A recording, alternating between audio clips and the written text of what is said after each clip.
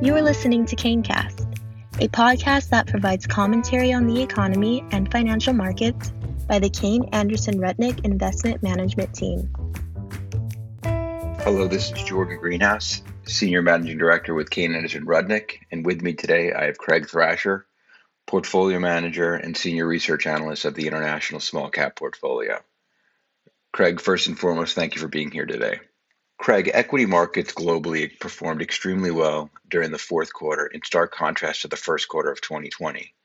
With the election behind us and the first phase of distribution of COVID-19 vaccine taking place, are there changes you anticipate making in relation to your overall international portfolio?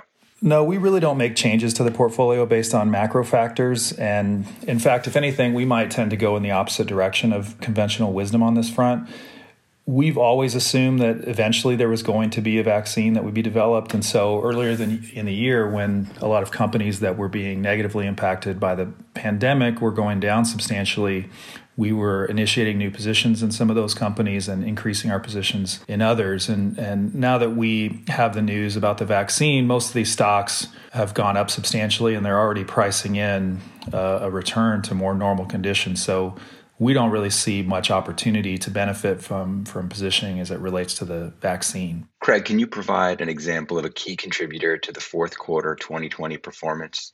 In addition to that, can you give an example of a portfolio detractor that took place during the fourth quarter of 2020? Our largest contributor to performance in the fourth quarter was a company called VNV Global, which is an investment holding company listed in Sweden. And VNV Global has a number of investments in private companies around the world, the largest of which is a UK company that is one of the global leaders in digital health.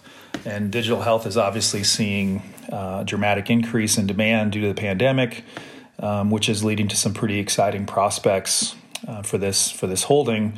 And that in turn has been driving increased interest in VNV Global, and stock price has reacted positively to that. Other contributors in the fourth quarter were CAE Inc., Grupo Mutui Online, Headhunter, and Haitian International. Our largest detractor in the fourth quarter is a company called Mercari, which is listed in Japan. And Mercari operates an app that allows people to easily buy and sell used goods online. And you can think of it kind of like a modernized version of Craigslist. And Mercari is by far the market leader in Japan, and they also have an emerging business in the U.S.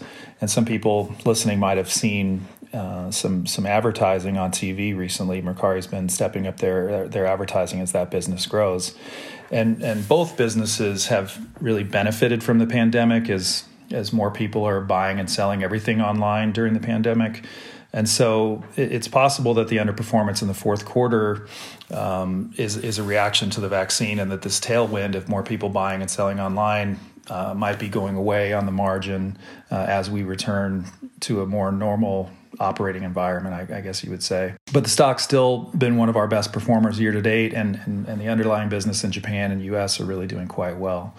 Other detractors in the fourth quarter were Computer Modeling Group, Adevinta, Goldline Holdings, and Gold & Friends. Craig, with a continued accommodative low-rate environment both domestically and globally, can you talk us through what opportunities and challenges you're beginning to uncover or seeing? Well, accommodative monetary policy seems to be driving up all asset prices, frankly, around the world. And for us, as asset prices rise, our job of finding attractively priced companies definitely gets more difficult. What I would say is, luckily, we operate in a really large universe with thousands and thousands of companies, and we think that universe itself is relatively inefficient. So we feel that we've always been able to find interesting things to do. And in the fourth quarter, despite the fact that overall valuations for equities have been elevated, we've actually initiated a few new positions. So like I said, we always feel like there's something interesting to do in the international small cap universe. But we do acknowledge that with this accommodative environment that we're in, valuations are elevated, and everybody's job is getting more difficult to find attractively priced assets. There's been a great deal of discussion around revision to the mean and value leading growth. How does this factor your investment process, and what do you feel investors should be most focused on? Well, first, we would acknowledge that growth has had a very strong run for quite some time relative to value. And by some measures, when you look at the the differences, the discrepancy between growth and value has gotten fairly extreme.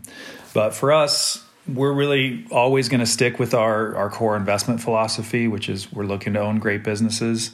And we do that because we think that owning great businesses is really the best way to compound value over time. That's never going to change. But that said, with the discrepancy we're seeing in valuations between some of these in favor and out of favor areas, it's likely going to lead us, not through a top-down decision, but through our bottom-up process, to use maybe some of our higher growth names that have done very well as a source of capital, and we'll probably more likely to add to some of the lower growth, less sexy part of the market as the valuations on those businesses become more attractive on a relative basis. Craig, thank you so much for your time and your insights you provide our listeners. We look forward to speaking next quarter. Have a great day. CaneCast is the official podcast series of Kayne Anderson Rudnick Investment Management, CAR. This material is provided as a matter of general information and is not intended to be relied upon as a forecast or research. The opinions expressed herein are those of the speakers and are not necessarily the opinions of CAR or its affiliates, are current as of the date and time of the recording, and are subject to change at any time due to changes in the market or economic conditions. The information and opinions contained in this material are derived from proprietary and non-proprietary sources deemed by CAR to be reliable and are not necessarily all-inclusive. CAR does not guarantee the accuracy or completeness of this information. This communication should not be construed as an offer or solicitation to purchase or sell any security. Individuals should consult with a qualified financial professional before making any investment decisions. Reliance upon information in this material is at the sole discretion of the listener. To the extent any performance is discussed, past performance is not indicative of future results.